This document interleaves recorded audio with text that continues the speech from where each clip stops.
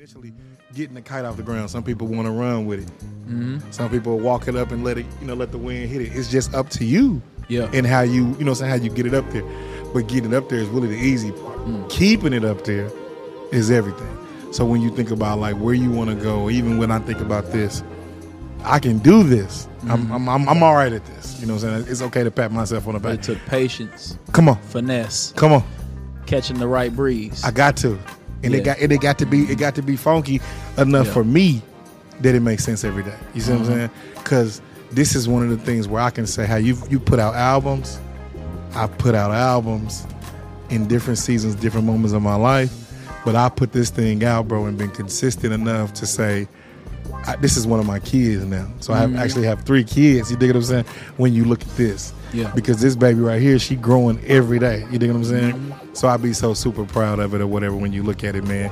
So you should be. It's fire. I appreciate You're raising a good kid. Hey, listen, man. And it's one of them things, bro, where I'm looking at it every day and I'm trying to gather it and I'm trying to put it into perspective, bro. And all I want to do is make sure that when it's all said and done and my legacy with it, they'll be able to look at it and say, hey, we got something. You know what I'm saying? Dad did something good. So.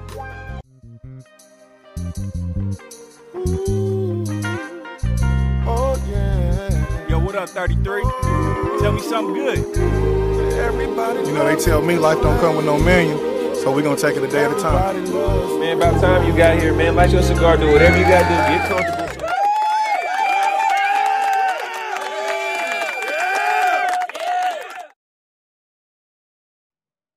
Well, we back again. We now tune into the Good Days, Great Nights podcast.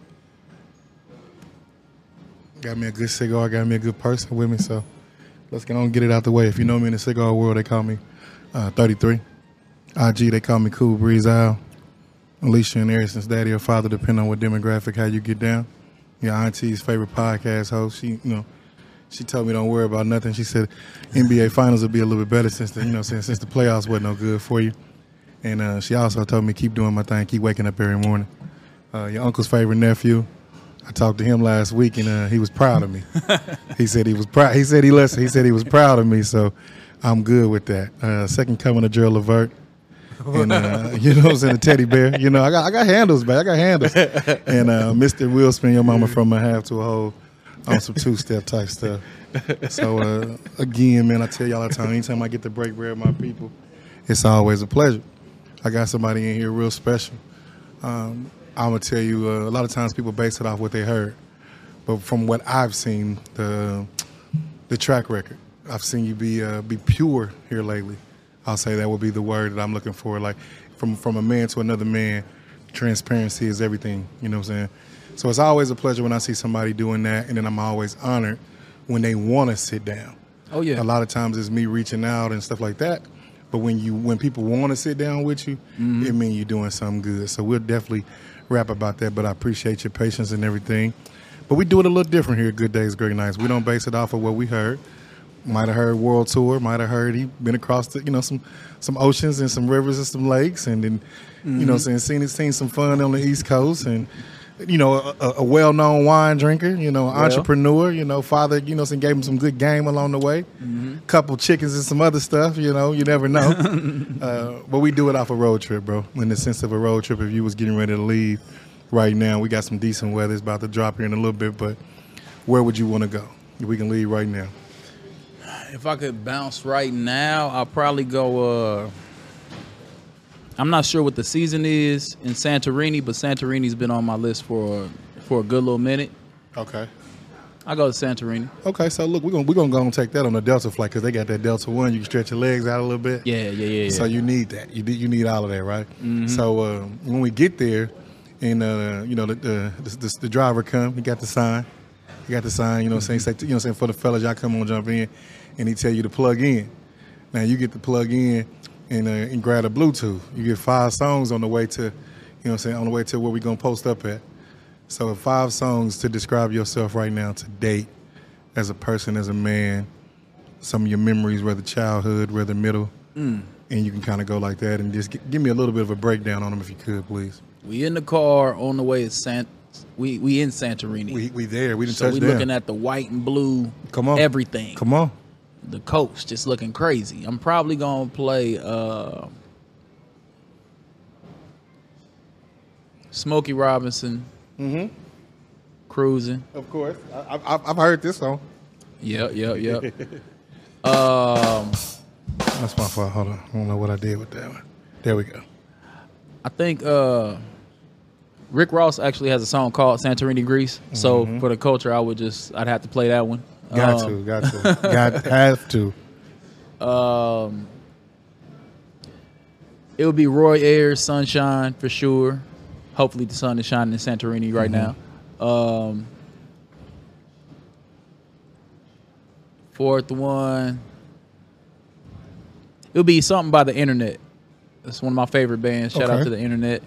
And the fourth one or the fifth one, I'll probably save until later that evening after I done finessed around Santorini, and you know, if I brought a little chick with me, you know, we could throw on that new Irv the Phenom featuring Church Boy. Come on, or Kevin Church Johnson. They can love, you know, see where the night takes us.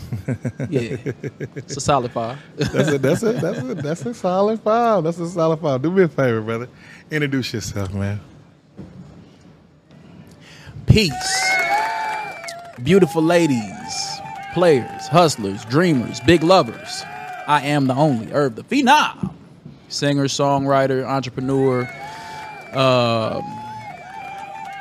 you know, black boy from Wyandotte who got to see the world a little bit, and now I want to see the world some more.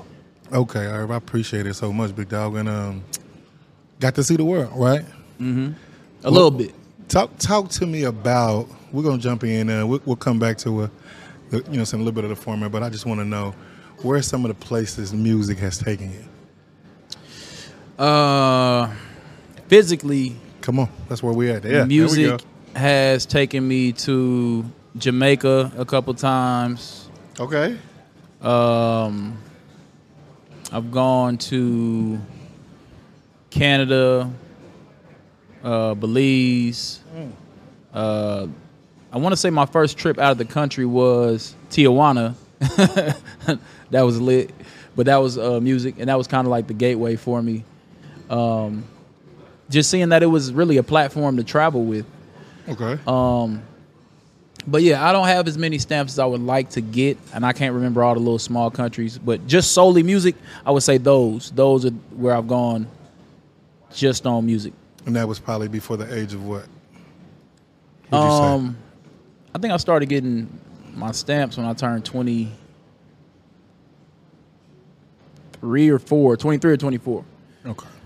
And the reason why I asked, man, when you live in the inner city, when you kind of channel yourself to only know your block, your neighborhood, I tell people all the time, that's all you know.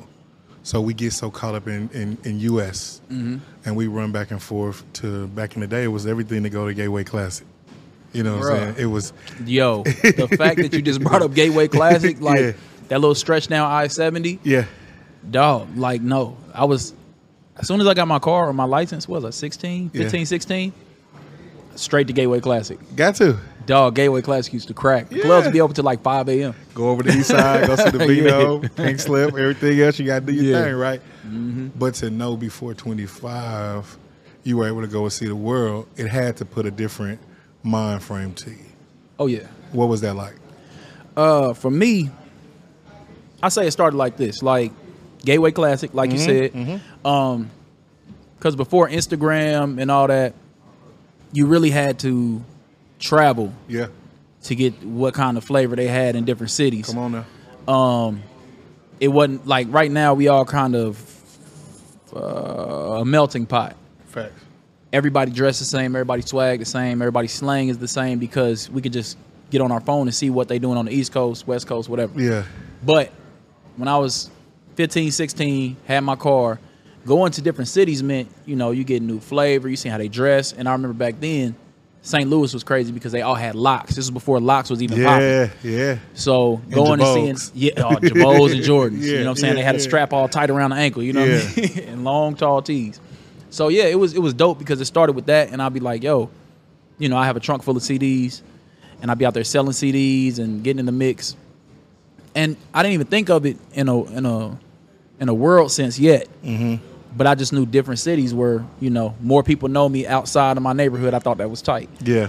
And as I got responses, because I used to have my phone number on the CDs. Okay. So people would call me from St. Louis. I'm like, oh, this shit crazy. You know what I'm saying? So I'd be like, all right, where else can I go? So now I start driving to Dallas. I start driving to Ohio, all these different little Midwest places. Yeah. And I start getting calls from everywhere. So it was just that early on, it was just the feeling of getting my music out there. Okay.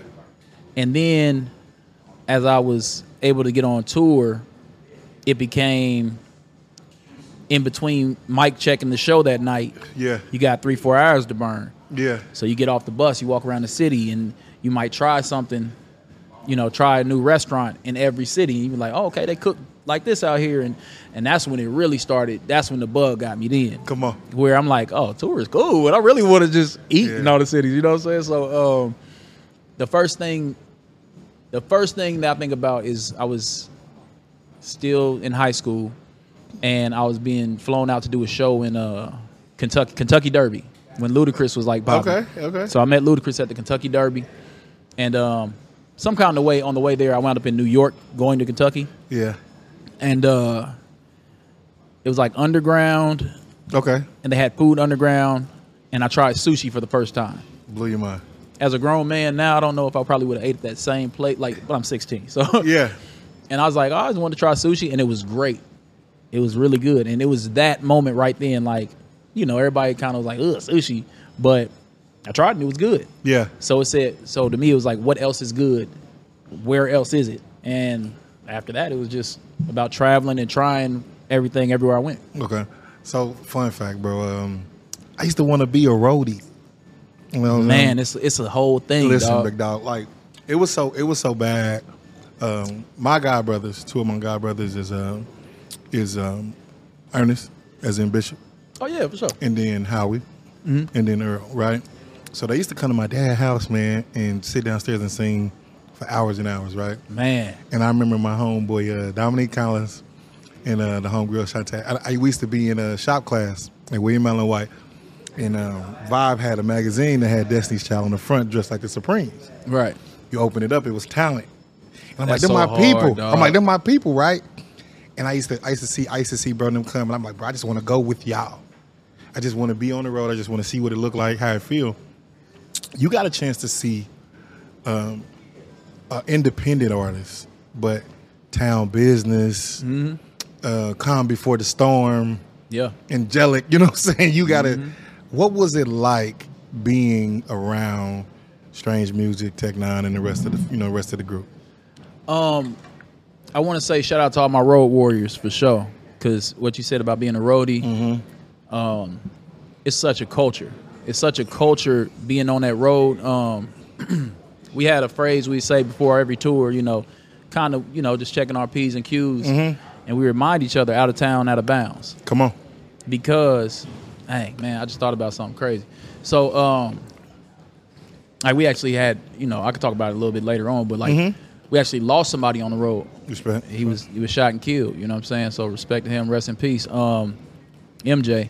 But, you know, with that, it really is all you have are the people that you get on that bus with, Yeah. and you go out there, especially with us all being from the same city. Yeah. So you build a brotherhood that's not like anything else, you know what I mean? Right. I went to college for like a year and a half for audio engineering. Okay. And right around that year and a half, I was already in the studio with Rob Rebeck. Shout out to Rob Rebeck. Okay. And I was in the studio watching him mix. I'm learning from the best. So, you know, I had that going, and then tour presented itself as an opportunity. Yeah. So, you know, my college education took place on that road. Come on. Yeah. So I was just out there. Trying to get a 4.0 for real. Yeah, you know, taking them like they all like 10, 15 years older than me. So I was a kid, you know what I'm saying? That was a big bro out there. So you kind of like the Tupac when he went with Digital Underground type in that phase. Yeah, I was a baby, you know what I Yeah. mean? Like I wasn't old enough to be in some of those venues, but because I was part of the tour, I was able to, you know, rock out. So it was dope, man. It's an experience that I mean, it molded me. Yeah. It molded me. It opened my eyes to so much culture, to that anything is possible. Right. And you know, remembering at one point I would write my autograph at school. I would write my autograph in all my books or whatever. And people would laugh like, man, this nigga here. You know what I'm saying? I'm like, nah, I got to practice this. I'm going to be using it. I'm going to use it. And then when I really started using it on CDs and T-shirts and other parts of the body, I'm just like, yo, this is crazy. So it was just a testament early on about you can pray and work and manifest anything. Come on. And, you know, as I step further into, you know, just my path, when I look back at that, it's important to me because it reminds me, you know what I'm saying? Like, that was doable. So, you know what I mean? Like, that's something that it seemed like such a big dream. Gotcha. And now the other goals that I have that are bigger outside of music, it's just like, I'm going to do those just like I did that. You know what I mean? So, but it was dope. Overall, you know, touring was strange. I learned a lot. Because I initially came in, here's how I went. I met Tech at the studio. Okay. Shout out to Ephraim Taylor Jr. Okay. He was the first person to ever really kind of like see me selling CDs, hear my music, and be like, yo, you really can do something. Like, you know what I mean? So first young black dude I seen with like money. You know what I mean? But he got it off tech. Got it. And like investing and all this type of stuff. When he's like 18, 19, you know what I mean? Okay. He's older than me by like, I think like 5-6 years. So, you know, he's kind of 2000s? This early 2000s? This is like, I graduated 06. So this is probably, he started tapping in with me like 05-ish. Okay. Or whatever. So, you know, he showed me, he showed me all this different stuff. And, it was crazy to get out there. I forgot what the question was. No, just the touring to him, and you said he showed you a lot of things. Yeah, he showed me he kind of showed me that it was doable. So, that's what I say. So he had me in Chapman Recording. Yeah, Chapman Recording. That was everything back then. Rest in peace, Chuck Chapman. That was everything. If you're from Kansas City, you should know who Chuck Chapman is. Yeah, he introduced us to the standard of what a professional recording studio in Kansas City was. Yeah, I mean, you had the artists here, the biggest artists would record, but he also had national recording artists, the news stations, movies. Like, it was a big deal. So to be in that big dog studio, you know, at the time it's like 70 something an hour. Come on. And Punch put me in there. So I'm in there. I brought the whole block with me. He was trying to really just invest in me as a R&B artist, you know what I'm saying? Yeah. And you live and you learn, you know what I'm saying? I love all my guys. Shout out to the set. Yeah. But you know, I brought the whole set. I was like, nah, I want to do a group project. So it's 10 of us in the studio, you know what I'm saying? Wu-Tang. Yeah, like Wu-Tang. Like if you from Wyandotte, you know about Triple Threat Society, TTS Threat Set. And there was a bunch of us, man. We was just kids that loved hip hop, and we was trying to rap at an elite level, singing, rapping, fashion. We was doing everything. And you know, so we was in there working on this project, and in the studio next to us was Tech. Okay. So what was he working on? That gotta be like Angelic, or maybe even past that. It might have been no. It was right. It was the Misery Loves Company, the MLK, something like that. It was one of his collab albums when he first started doing the collabos. So, you know, naturally, you know, Tech looking like, who these kids are here? You know what I'm saying? And we see him in the hallway, and you know what I mean? Like, I've always been the one to shoot my shot. Like, I've always been the one to, like, I'm going to speak. Rub elbows, got to do it. Yeah, I'm going to push my line. So, you know, I go outside. I think Cut Calhoun. Shout out to Cut. Shout out Cut. He was out there smoking a square. Yeah. I don't smoke. I'm a kid. I just go out there and start talking to him. You know what I'm saying? And eventually I get him to listen to some of the music.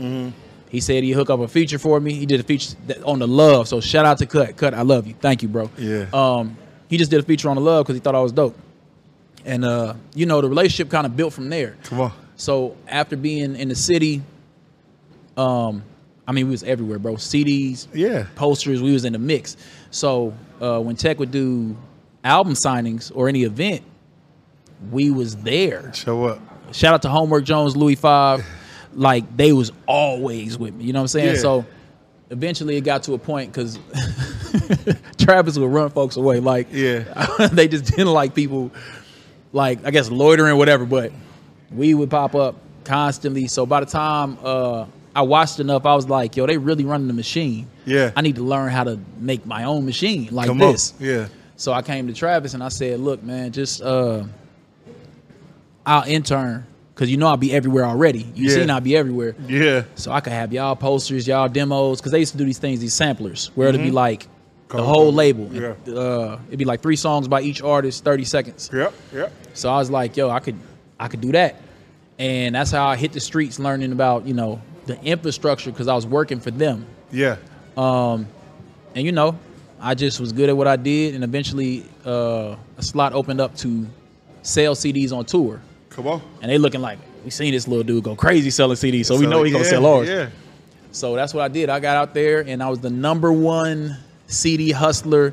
Shout out to all the Strange Music fans. I promise you, I done sold, well, maybe not now, so like younger, but if you're from the OG, you know what I mean, the 08 to like 2012 era, yeah, I sold you some CDs. Yeah. yeah. Yeah. But it went from that to one night on tour. I think Tech heard some of my music. And yeah, he was just like, nigga, what are you doing selling CDs? Yeah. Nigga, you supposed to be rapping with us, nigga. You know what I'm saying? Right. I get hyped because that's what I was listening to so much and you know, looking up to. So from there, it evolved into the collaborating, the writing on the songs, and all that stuff. Okay, so then when you kind of going into it, right, and you like, and you looking at like that, so it gotta be crazy to be with your like the city idols. You know what I'm saying? Yeah. At that time, And shout out to Chris Calico because yeah, Chris, you know, rapping elite, singing elite, and as an artist that could sing and rap myself, this is before Drake was popping. I'm about to get into it. Yeah, before T-Pain was popping. I'm about to get into it. And they talking to me like, how do we market you? Yeah, And I'm like, I'm gonna do both. And it's like, nah, you can't. But at the time, Chris was out too. But you know, this again before T-Pain popped. Before this is Drake. right before Chris went into the whole bag. So I was like, yeah, I always looked up to him because he was like the closest thing we had was like CeeLo or Pharoah Monch. Now, that's now CeeLo with You're My Kind of People, like a classic record. Perfect Imperfections and what was the other album he had? I don't know. Anything CeeLo is genius level. Listen, but I was gonna get on that. So I seen a throwback picture in the church, getting it in with the choir, right? Oh man, Right. So how did you come into the fact of knowing that you had? Because you got to look at it too. You kind of in your Anderson Paak. You know what I'm saying? And Bruno kind of like in that flavor, the way you kind of kick it. Because you got the, you know, you dropped a video not too long ago. You in the big boy Fleetwood and ride through the city. I love that light. No knob on the steering wheel, but you whipping. You know what I'm saying? Yeah. What inspired you to be the singer and the rapper, and then when it came to fashion? Well, you know, with hip hop, well, with black art, period, fashion, Come on. across the board, be it, you know, Basquiat's hair, be it Marvin Gaye's beanie. The beanie. Like when y'all see me rock that orange beanie, that's homage to Sensei. You know Come what I'm on. saying? What you call him? Sensei. Okay. You know what I'm saying? That's who put the R&B thing like, dog. Yeah, Marvin. Yeah. So, you know, they go hand in hand, the fashion and the music and all that, and it just it came about because of I think it was just always in me, Yeah. and it was always in me, but it was kind of like, it was like my secret because my dad, I love my daddy. Shout out to my daddy. Yeah. He he was very militant. Okay. Very militant about how he raised me, and I thank him for that. I told him I want to play basketball. I had to dribble the ball 100 times a day, Come on. or I get a whooping. Yeah. I said I want to play baseball, swing the bat 100 times a day, you get a whooping. You know what I'm Yeah. saying? Like it was on it. So when I started doing music, I kind of just kept it low. Like Yeah. it's gonna be my little thing. But it was nurtured because in church, he would make me lead songs. Come on. Made me work in service. You know Yeah. what I mean? So getting up, reading the communion, working in the communion, the collection plates, all that. You get comfortable being in front of a crowd. Yeah, we're molding you early. And then also the shop.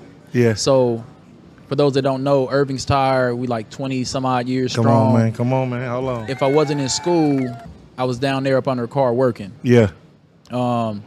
So, getting used to talking to people and selling. That's why I've always excelled in looking you in the eye, shaking your hand to hand transaction, because I learned that off of, being at the shop, dealing with people. So I feel like I was kind of always being molded to be ready for doing music. Gotcha. Mm-hmm. So 24 hours in a day. What that look like for you? 24 hours in a day. Mm-hmm. Oh, man. I'm actually, it's changed so much. Come on. And the most interesting 24s have been taking place in the past 2 months or so. All right, I'm listening. So I started the year off with a fast. How long? It was 30 days. And during this fast, it changed my 24. And, we can get into it a little later. But basically, I started waking up at like 3 o'clock a.m. Get into it. Religiously. At first, I didn't know what it was. At first, I was having really bad insomnia, spiritually going through things, just in a healing process, just healing. Yeah. So a lot of the stuff that I was dealing with in life, I felt like was just keeping me up. You know what I'm saying? As I, did the work, started therapy, just picking up more healthy things. Top of the year, I was like, all right, I'm going to do this fast. I cut sugar, dairy, alcohol, sex, and that sex is a big one. Fellas. It's really a big one. Talk to him. But in the midst of that, it is like I just started waking up at 3 a.m., dog. So like my day would start at 3 a.m. I would be up, and eventually it just came to me like God wants to talk to you. Okay. That's what it was. So I just started talking to God. I started doing yoga, just prayer, meditation. I had my my prayer journal. I write in that, and that started setting the tone for my day. Gotcha. And from there, I might hit the gym. I just recently had a real estate deal come through that I've been building out, like a home and a production compound for music, for content, all that. So I really just get to work on that. Okay. And, I do that until it's time to wake my shorty up. I take her to school. Mm-hmm. Then I might... Hold on, don't breeze past that. What's that like? Oh, fatherhood is fire, bro. Okay. Fatherhood is fire. It's I've always wanted to be a dad. Come on. I'm the oldest of 5 kids, you know what I mean? Uh-huh. And it's just tight, dude. It's like it is more than I expected it to be, not in an overwhelming way. It's never where I feel like I can't do it, or it's like it's too much, or I love every minute of it. Bro, I just seen her with the Batman joint on the outfit. Yeah, and she got sauce, dog. My daughter got sauce. She be coming out with some fits. I'm like, okay, I ain't gonna mess with your clothes no more. You got it. You let me know. And how old is she? She's 4. 4. Yeah, she's 4. With sauce. With sauce. So it's amazing. The only thing that I would say that presented a challenge has been, who you build that family with. Come on. And that's another important thing that in the midst of all of the stuff that I've, had to work on with myself, I find my purpose in it. I feel like a lot of stuff that I deal with where I bump my head, if I don't find a way to put it in the music or speak to somebody younger who's going to come up into that same circumstance, then I kind of like wasted the stress. You know what I mean? So, but yeah, I love fatherhood. So, I take her to school. By the time she's at school, if I haven't already hit the gym, I hit the gym. I still tap in at the shop. I pop in and out of there, pay some bills, and you blink, and you're picking her up again. You know what I mean? It's just like the day goes fast. So, but it's either that or recording, writing, shooting some content, You know, and if she's with her mom, then I'm out of town with it. It don't stop really, you know. I take that back because I don't want to keep perpetuating this non-stop work yourself to death mentality anymore. Yeah. Because you know I believe in dream big, hustle hard for sure, but you got to take care of yourself. Yeah. So depending on what day it is and how I feel, you know, it might look like I take a nap. I just start taking naps, not because I'm like getting old, but I genuinely just Because like, I'm getting old, I'm taking naps. my bro. body said it's time to go to sleep. I gotta lay that thing down. Restart. I've been in the hospital because of exhaustion before. Yeah. And you hear about like celebrities passed out and you're like, whatever. You know what I mean? That's fake. All you do is rap and sing. It's not real. Nah, exhaustion is a real thing. Yeah. You know what I mean? So, you know, self-care, wherever I can get it in, be it a massage or a manicure, pedicure, facial, you know, just sitting in the tub sometimes. So where's that hour of silence? Where's that hour to yourself where you get to reset? Where do you have that hour? You got to make it. Yeah, You so- have to force it, dog. Like you can, Yeah. like, I ain't gonna say you can't schedule it, but you know, sometimes it doesn't always work. Mm-hmm. So I just learned to. I can cuss, right? You can do whatever you need to do.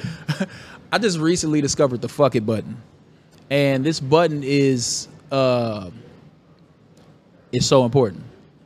It's fuck it / fuck You know what I mean? So sometimes, Come on. especially as a man, you have to be able to say fuck them. Yeah. I'm not doing that. I don't feel like it.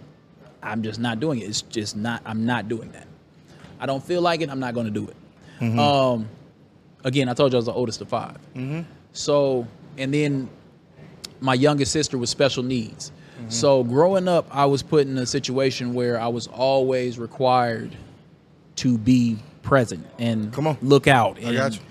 You know what I'm saying? So you do that long enough and you start transferring that trait into every single person you deal with, every business endeavor, every energetic exchange. You're overextending yourself because you've taken on the role of, won't nobody else do it, I'll do it and I'll do it right. Yeah. I'm the dependable one, right?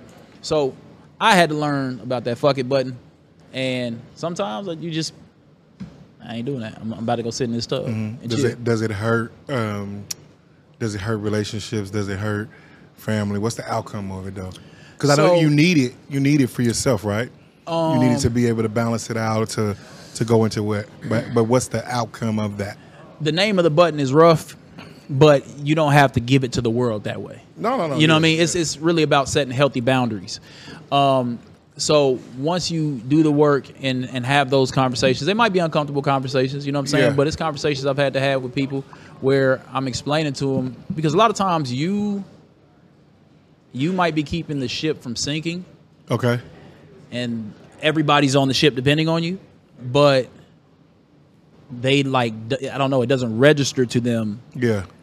that you need to chill and like regroup and keep your mind together, Gotcha. so you can keep the ship from sinking. Facts. Like some Facts, people, facts. Yeah, facts. it's just how it works, man. And I don't think it's anything malicious. It's just the way that, you know, when a dynamic has been in place for so long, it's just what people have become accustomed to. And you know, you gotta put yourself first though. Like when they say you have to take care of yourself before you can take care of anybody else. Yeah, put your seatbelt on first. Yeah, when you get on the airplane, they say put your mask on first before trying to assist anybody else, and that's really, you know, what I've been big on, you know, the past 6 months to a year, Yeah. and it's incredible. Okay. It's been great. It's been great. When your daughter looks at you, do you think you're giving her a service or a disservice? Not just in music, not just in, you know, with the tire shop and business and entrepreneurship, but in love and relationships. What she sees her dad go through, what she's seen her dad go through, her and her mom and you, and, you know, maybe it didn't work out. When your daughter looks at you, what's your hopes that she sees? You know, that's something that I would say I beat myself up for Okay. a lot more than I do now, because, you know, you get to a point of understanding that everything is as it should be. You know, the only negative to come out of it would be to not receive the lesson out of whatever circumstance you're in that you don't like. You know what I Yeah. mean? So I Yeah, it was rough for me because I grew up with both parents in the household. You know, but she doesn't know any different. But for me, it just still feels crazy. So, and also whenever you don't have your child every single day, you're compensating because it's like I got to double instill these principles and morals, and you know, I have to do double the work when you're with me to make sure when you're not with me, that it's sticking. And then, let alone when they start going to school, get around all these other kids from other cultures and these other things. You know, it's a lot of things now that's normalized. It's just like when she come back home to me, I gotta give her the. You gotta polish it back up. I'm like, no, this is this, and this is this. It's definitely a moment where you sit around and you polish it. And, you know, I find myself with my kids. I polish them a lot. Because I want them to shine in their own way. Right. The world has taught us that we have to confide to what they want us to be instead of being ourselves, right? So a lot of times I'm telling them, like, hey, man, find your worth in what you find your worth in and let it be that. And once you find your worth in that, it's good. How many you got? I got 2. Boy, girl, what? I got a boy and a girl. Oh, wow. I got a 4-year-old and a 14-year-old. And they both attained to go 15 and 5 this year. And with them too, man, I tell everybody all the time, it's amazing. I just was kicking with my son a couple weeks ago, and I slid up my pop's house. He was over there. And when I slid over there, man, I had kites. So as a kid, I grew up in Sunflower Apartments. Right. You know what I'm saying? My dad, you know, this is when you know, over in Turner, they got Chrissy's, the Tenderloin spot over there, right? Right. It used to be down by you know, since Sunflower, you know, apartments over there. It used to be off of K7. It used to be going there, right? And so my dad always instilled, like, trying to show us different things, but he was like a car fixer up underneath it, you know what I'm saying? But he showed us how to fly kites. So I was in Walmart and I seen some kites, bro. I'm like, man, I give my son a kite every year, try to get him a kite. And my daughter, I take her out there too, because I want them to see, like, man, you can go as high as you want to go. You control, but you're going to put some work into it. So, you know, initially getting the kite off the ground, some people want to run with it. Some people walk it up and let it, you know, let the wind hit it. It's just up to you. And how you know, how you get it up there. But getting it up there is really the easy part. Keeping it up there is everything. So when you think about, like, where you want to go, even when I think about this, I can do this. I'm all right at this. You know what I'm saying? It's okay to pat myself on the back. But it took patience. Come on. Finesse. Come on. Catching the right breeze. I got to. And it got to be funky enough for me that it makes sense every day. You see what I'm saying? Because this is one of the things where I can say how you put out albums. I put out albums in different seasons, different moments of my life. But I put this thing out, bro, and been consistent enough to say, this is one of my kids now. So I actually have 3 kids. You dig what I'm saying? When you look at this. Because this baby right here, she growing every day. You dig what I'm saying? So I be so super proud of it or whatever when you look at it, man. So you should be. It's fire. I appreciate You're raising a good kid. Hey, listen, man. And it's one of them things, bro, where I'm looking at it every day and I'm trying to gather it and I'm trying to put it into perspective, bro. And all I want to do is make sure that when it's all said and done in my legacy with it, they'll be able to look at it and say, hey, we got something. You know what I'm saying? Dad did something good. So with that, when you think about relationships, bro, and I know you went through a very, you was open. You know what I'm saying? You was open. As a man, bro, I haven't seen too many men be open on social media about the right shit. You see a lot of the, oh, man, I'm balling, I'm doing this, I got this, I'm car, I'm house, I'm that. You were open and whatever you feel like and comfortable enough to share, bro, with that and being open. And then I had you on the panel with the fellas for, you know what I'm saying, for the hall pass. And to know that you were going through what you was going through then and you didn't have I didn't have enough to know, like, hey, bro, you all right? Yeah, yo, and that's whew. You see what I'm saying? Yeah. So, and to know then when I go back and watch it, I'm like, maybe he was holding out here, or maybe he was holding out there. But when you were going through your situation, bro, what made it okay for you to say, I'm going to share this with the world? So, I guess for those who are watching or not aware, and we don't have to say names or nothing like that. No, for sure. I had it was actually a mental break. It was a break. I reached a breaking point, spiritually, mentally, physically. Like I had gone to the hospital with exhaustion. Like, it was a lot of stuff that was coming back to back to back. End of 2021. Yeah. To where I had near-death experiences. A lot of stuff where it's just like, when you ask God to move and you pray for, like, oh, God, that prayer. You say that prayer where it's, God, anything that's not for me, anyone that's not for me, please remove it. Come on. Woo. We all done said it once or twice. And I done cried. Last time I said it, I cried. Yeah. Because I knew what was going to get removed. Yeah. You also need to pray that you have the obedience to listen and, follow what's being shown to you. So it was a lot of changes going on.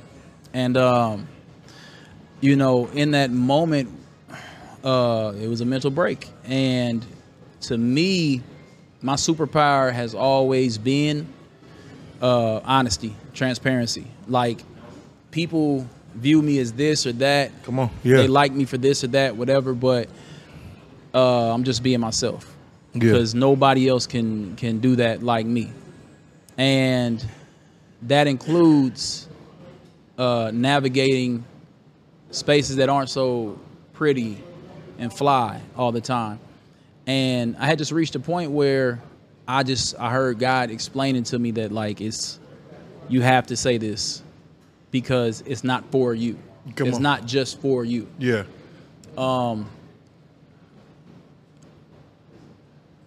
In something that I've kind of come to understand through therapy and through the process of everything that took place was I was sexually abused as a child. And that's another one of those things that it's not cool. Yeah. Nobody wants to talk about that. Come on. Yeah. And it was something that I didn't tell anybody. I didn't talk about. Just kind of harbored it. Kept it to yourself. Kept it to myself. And it felt like eventually, thing after thing after thing, traumas happen to you. Right. You tuck them in. You don't tell nobody. You stay quiet because you don't want to cause discourse in the family. You don't want to ruffle this relationship. You don't want people to view you this way or take a side, whatever. And for me, I think I just reached a breaking point where it's like my throat chakra was open. Yeah. And everything came out. Yeah. When they say pressure bust pipes. Yeah. You know what I mean? And again, I just understood that if anybody needed to be transparent about it, it was me. Because I also, the same fans that listen to all my music and tell me, oh, you kept me from killing myself, and oh my God, like, this helped me through this and this and this and this. Like, you get the inboxes all the time. Right? Yeah. It felt like I'd be doing a disservice to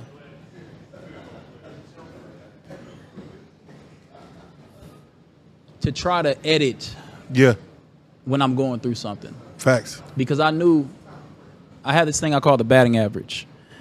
100% of the times that I've been sick in my life, I got better. 100% of the times that I've been broke in my life, I got some more money. 100% of the times I was heartbroken, I healed. Come on. And then I loved again. I like that.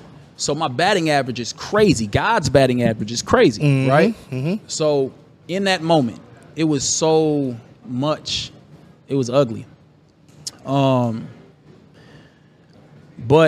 that's when I heard God saying, think about the batting average. Yeah. Now think about if these people, if you share what you're dealing with, you know it's going to help somebody. Somebody's going to feel heard and seen. Mm-hmm. And when you come out of it, I know you're going to give me the glory. Come on. Which that's, again, shout out to God. Yeah. Shout out to God, like, straight up. Uh-huh. And I really felt like that was my moment to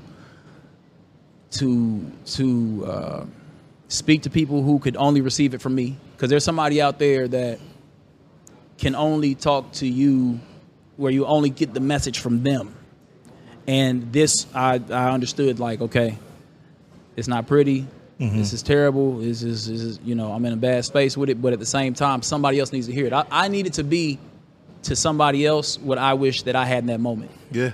And that for me was somebody to just keep it a buck, you know what I'm saying? But also at the same time, it's bad because I mean, like, I was just in a bad, dark space. You know what I'm saying? Like, I was hurt, heartbroken. I was also dealing with PTSD really bad. I had PTSD from gun violence, and you know, it was a lot of rough stuff going on, and I'm grateful for it though. You know? No, I'm grateful. And it was that. Yeah. It was dog, it was ugly. Well, let me bring it back ahead. Reason why I say I'm grateful. I didn't have the heart to have those conversations out loud when I was going through what I was going through. Because I didn't want nobody to look at me as a failure. I didn't want nobody to look at me as less than. I was out with all the answers. You don't want to be embarrassed. Listen. You don't want to be you said I had all the answers. I was out with all the answers. You're the one that's always okay. You're the one that's checking on everybody else. Come on. Dog, whenever this happened, so many people were like, bruh. Yeah. Why you ain't say nothing? I can't. Why you ain't tell me nothing? In some spaces, I'm not allowed to. In others, you know, in hindsight, I do realize, like, it was just, you know, I got to take accountability for, like, bro, I had people who loved me beyond measures, more than I could ever imagine. Yeah, facts. But I never gave them the opportunity to be there for me. Right. To express that to me. Excuse me. And, you know, one night, again, I told you for a while, it was just, I was mourning for a long time. So PTSD, for me, I can't speak to everybody, but for me, it presented itself after a shooting took place at the shop. And dudes on the lot just busting at some cars, you know what I'm saying? And I grab everybody, we run them to the back. And, you know, after that, I dipped to L.A. because I need to just clear my mind. I was like, what am I doing? You know what I'm saying? Like, it was just, it also checked my purpose because it was at a time where I was so focused on being everything for everybody else. I wasn't putting my music out like I should have been. I wasn't speaking on my experiences. And that's the other thing, too. God will whoop your ass. If you try to play cool, if you try to make this pretty cute little, come on, like, I like this. Oh, you know, everything is just, you know, it's just the fashion, it's just the music. But I'm not talking about what the people need to hear me say. So why would God give me a platform to reach people everywhere and I'm only giving them just this much whenever I could do so much more by being fully, you know? So in the midst of all that, you know, the PTSD was waking me up. I'm mourning people that I never cried at the funerals. It's crazy. Like, my best friend was killed playing basketball. They shot him, killed him. You know, R.I.P. Antonio Hall. You know, had a friend commit suicide. It's so many deaths. Right. That, you know, I'm 17, 18, going to these funerals. I don't shed a tear. I don't cry. I'm numb because I had lost my baby sister when she was 4 or 5 years old. Never dealt with it. She passed. We didn't go to group therapy as a family. We just prayed every night. Yeah. And there's nothing wrong with prayer. I believe in prayer. But again, I can speak to the kid, the black boy that grew up in church that had to be tough. Just pray everything away. There is no depression. You just pray, just pray, just pray. Come on. That might need therapy. You might chemically be depressed. And it's real. You need to hear me say that. You see what I'm saying? So you have not everybody, but to the little black boy who's watching, or you ain't even got to be a little black boy. You might be somebody from a similar background who just puts weight in what I say for whatever reason. Yeah. I'm doing it a disservice to have any platform to not help somebody in that way. So back to what I was saying, though. I was waking up 3, 4 o'clock morning. Just morning. I ain't never had sorrow before, bro. I was in sorrow. And God just lined it up where somebody called me and was like, "What's up, bro?" At 3 a.m, called me. I don't know what. You don't know what he doing up. Where he at? Hey, he called me, and what he said to me, he said,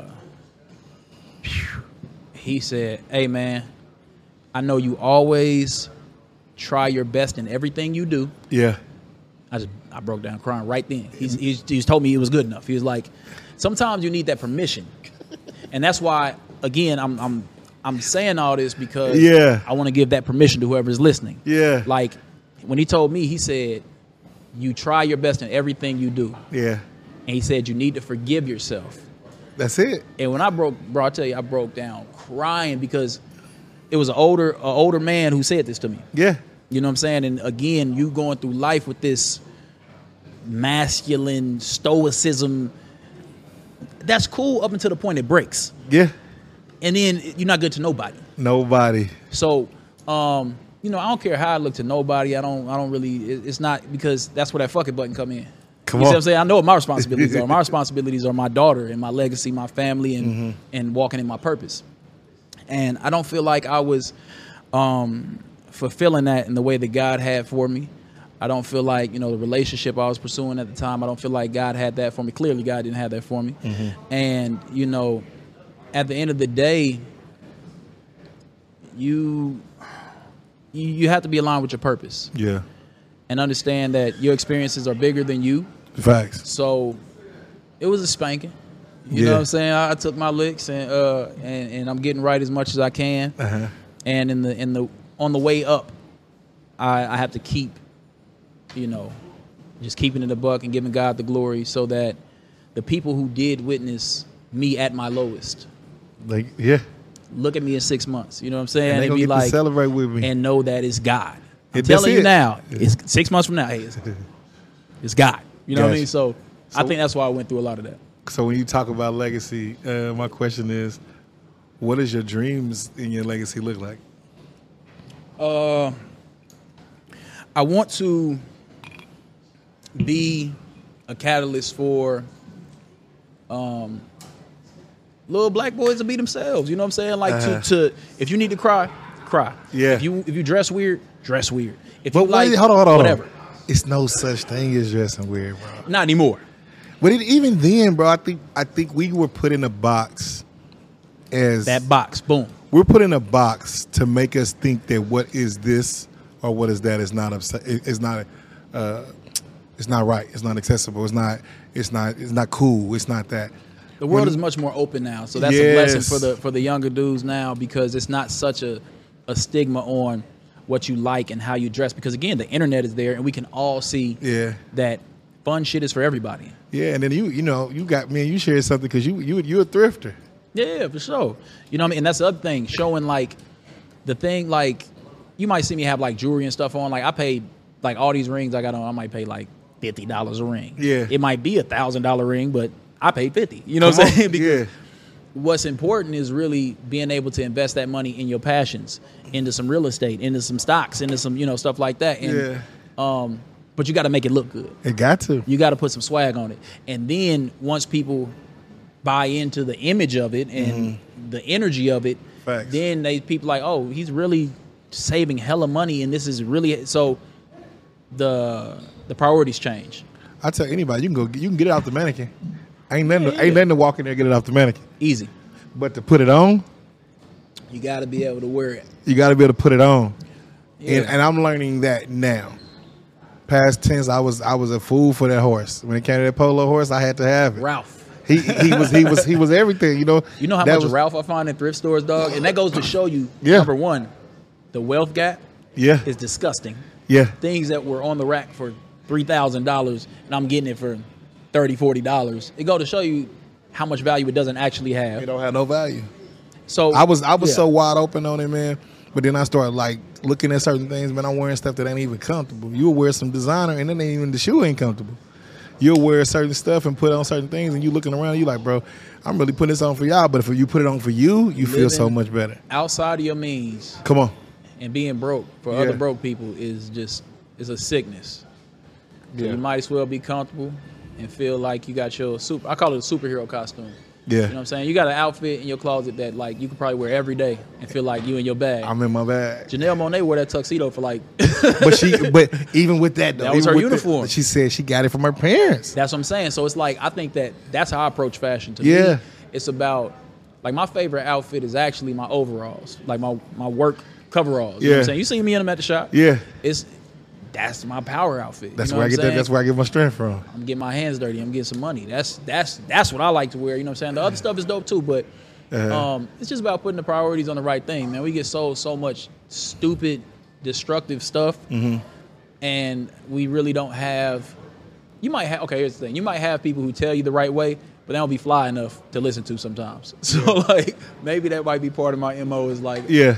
I just want to make it look Yeah. appetizing to do the right thing. What inspires you? In regards to what? Life. And not even music. We know we can do that too. You say music and life. What inspires you? What makes you wake up every day? What makes you push the record button? What makes you say, hey, I'm gonna go to work and stay humble and work with my dad and you know, be down there and shout out Uncle Nick, you know what I'm saying? Out to Nick. Like what makes you do that? Like what inspires you? What inspires you? Just more so now these days, understanding that it's about my purpose.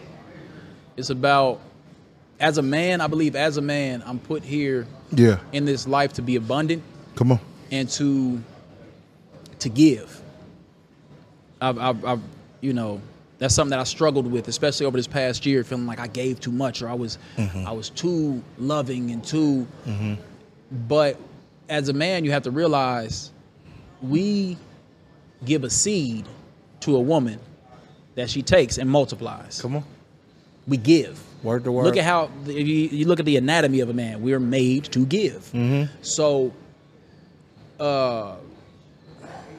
and when God is the plug, you're never gonna run out of work. I like that. So it's really every day waking up. How do I tap in with God so much that whatever it is that God has for me to give to the world, Yeah. it's coming through constantly and it's going out into the world, and I'm just being abundant in how I live.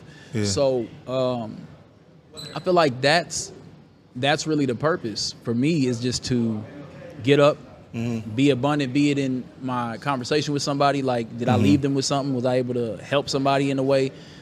Especially now that I'm learning more about setting my boundaries, taking care of myself, putting myself first. Now I'm not getting drained and burnt out so much. Yeah. But that's what inspires me, is just the ability to get up and to be abundant, to walk in abundance and live in a constant state of giving to the world. Like Gotcha.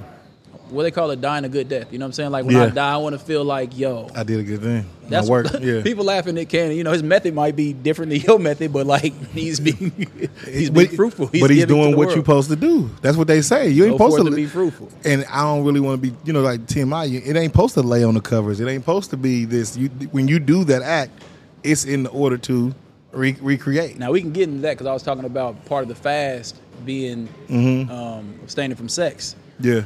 And I mean, you got to really think about what happens when we just have sex as humans. We make a whole life. Yeah. That energy ain't to be Play with. You see what I'm saying? And giving around any and everywhere. And I will, and not dare not cut you off, but I will tell you, as a man, you look at that and you learn, bro, I'm really playing with my life. I'm really playing with the heirs to my throne. Playing. Like I'm playing Russian roulette with this thing.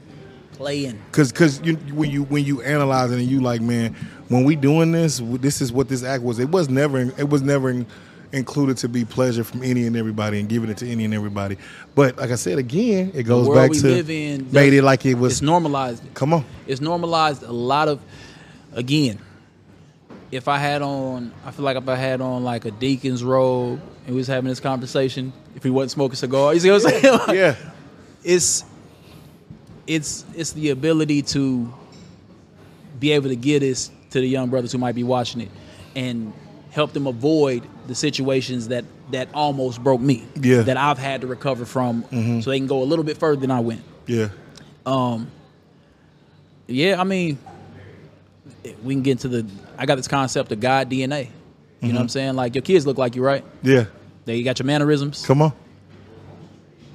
You know, when people feel away whenever you say the K word, Kanye, but like he had a record that said, I am a God. Yeah. People felt away.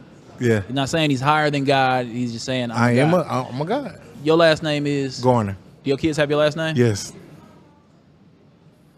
So, you know, the Bible tells us we're made in God's image. Come on. We get up and we command our day, and then we control what happens in our day. Yes. He gave us free will to do this. Yes. So it's kind of tapping into that DNA, but you have to tap in with God to do that. Yes. So it's just I think that's what fuels everything I'm working on now. And those fasts I found, like, you know, I used to fast, like I'm a fast a week, I'm a fast a month here. Yeah.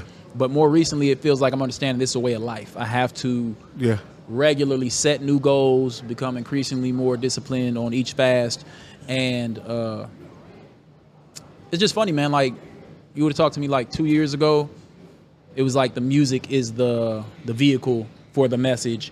And now it's just been expanded to understand that it's like my dealing with somebody at the grocery store is the vehicle. My everything. It's all like It's a lot. It's a lot. it's everything. You know, Yeah. it's everything you do. So it's you know, just kind of getting acclimated into understanding that and exercising that more. That's dope, man. I love you for that, Yeah. big dog. I love you for Sure. that. Two more. What would you tell the young Irv if you could talk to him? What would I tell young Irv? How young? You can pick two. Pick two ages. What would you tell him? I would tell sophomore Irv, buy some Bitcoin right now. Yeah. All the money you have, buy some Bitcoin. Okay. And I would What would you tell young Irv on the road? whoo. What would you tell young Irv? What would you tell him on the road? Oh man. Uh-huh. Huh. What would you tell him? I done burnt some mattresses. They had too many spirits in them. I'm trying to think. What did I tell me on the road? What would you tell him? Because a lot of it built character. You know what I mean? Yeah, that's it. Uh, Would you tell him to build character? Would you tell him? What would you tell him? Would you tell him what? You standing right there, you see him. And he out here, he mingling and doing his thing. He's standing next to Tech Cut and everybody else and Calico. He's chilling. okay, so I stopped touring for a while because of as I became more in tune with, like, you know, energy. Yeah. I stopped touring because it became overwhelming. Yeah.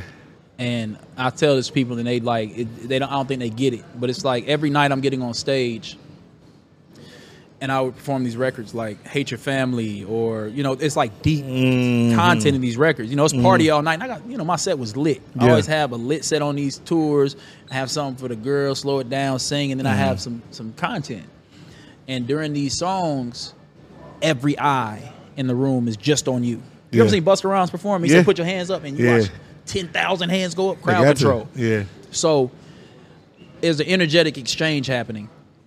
And I wasn't protecting my energy. I also wasn't tapped in with God how I needed to be, to where, like I said, that's the constant source. There's constantly going to be a stream of energy when you're in Yeah. alignment. Right. You got to be in line. Yeah. That's So, but at the same time, I know the space I was in, I don't know if I would have been able to receive it. it. Got you. So I would just probably present just therapy. I'll present therapy to myself to hopefully work out some like of the, that. I the like that. complexes and traumas that I was because it was people dying while I was on the road.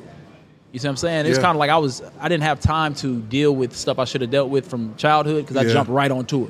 And you're distracted because you partying every night on tour. You're not dealing with this stuff. Then you come off the road 5 years later, everybody else married. You know what I'm saying? I ain't Yeah. had no serious relationship. Like Yeah. it's different. So I would encourage, like, going within more. Got you. Yeah. In sense of emergency, something was to happen. Who's the first person you call? My dad.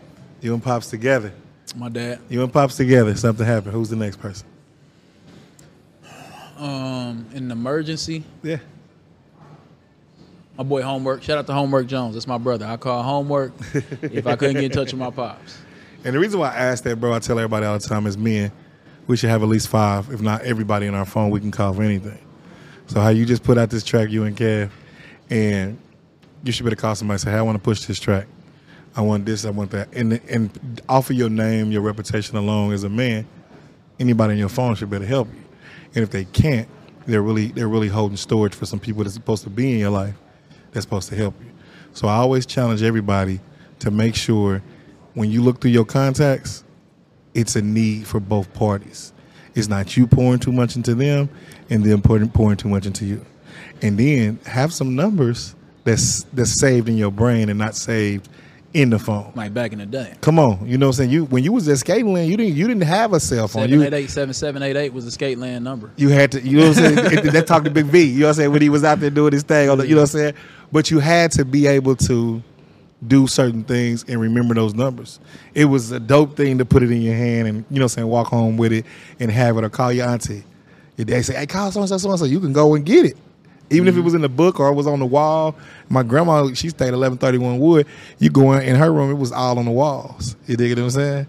So I always challenge people to have more than one contact that they can call to talk about things that they deal with. Can I speak on that the people you can call? This how we doing on time? You got a couple minutes. Go ahead. Do you think? Okay, so this point about people you can call.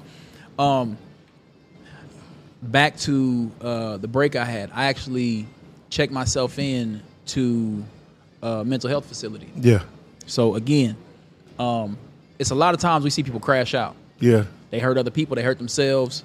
And again, it's not just if you feel suicidal. If you feel like you might hurt somebody else, check your ass in. Yeah. It's not worth throwing everything away. Like however, we have to normalize these types of things. So one of the things that they went over in this, and all this is new to me, because again, I don't even tell people I had a bad day. Right? They said it's called a safety plan. And what a safety plan is, you need to have 5 contacts. This is crazy. that you can call and say, hey, I'm not feeling good. Hey, they literally, it's funny that they had to tell me, hey, you have to talk to people. You have to have a support system, and you can't just, and that's, you would think that's fundamental, right? But it's not for everybody, especially when society doesn't teach you that. Especially as a black man, we can, but we're taught that we cannot. We cannot, yeah. And that's what I subscribe to. It was wrong. But, so it's important to have those 5 people.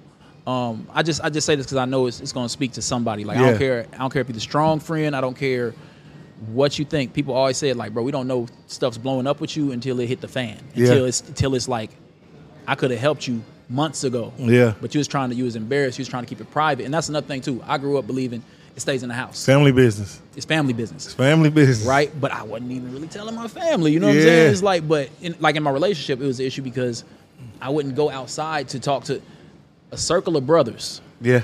Men specifically. Men, black men. We have to have a round table. It's called a mastermind. You're supposed to have a group of men to sit in the war room and be like, hey, that's in the book. This is what I'm going through. And I don't a lot of my best friends are older. Yeah. You know what I mean? There's more wisdom there. And they don't really have a motive for dealing with me or telling me anything besides the same motive I'm discovering now, which is I just want to help somebody who's going through it. So those people, like you said, those people, that group of people to be able to confide in, who hold you accountable, you got to have that. I'm glad you said that. That's dope. That's dope. Do me a favor. Look in the camera.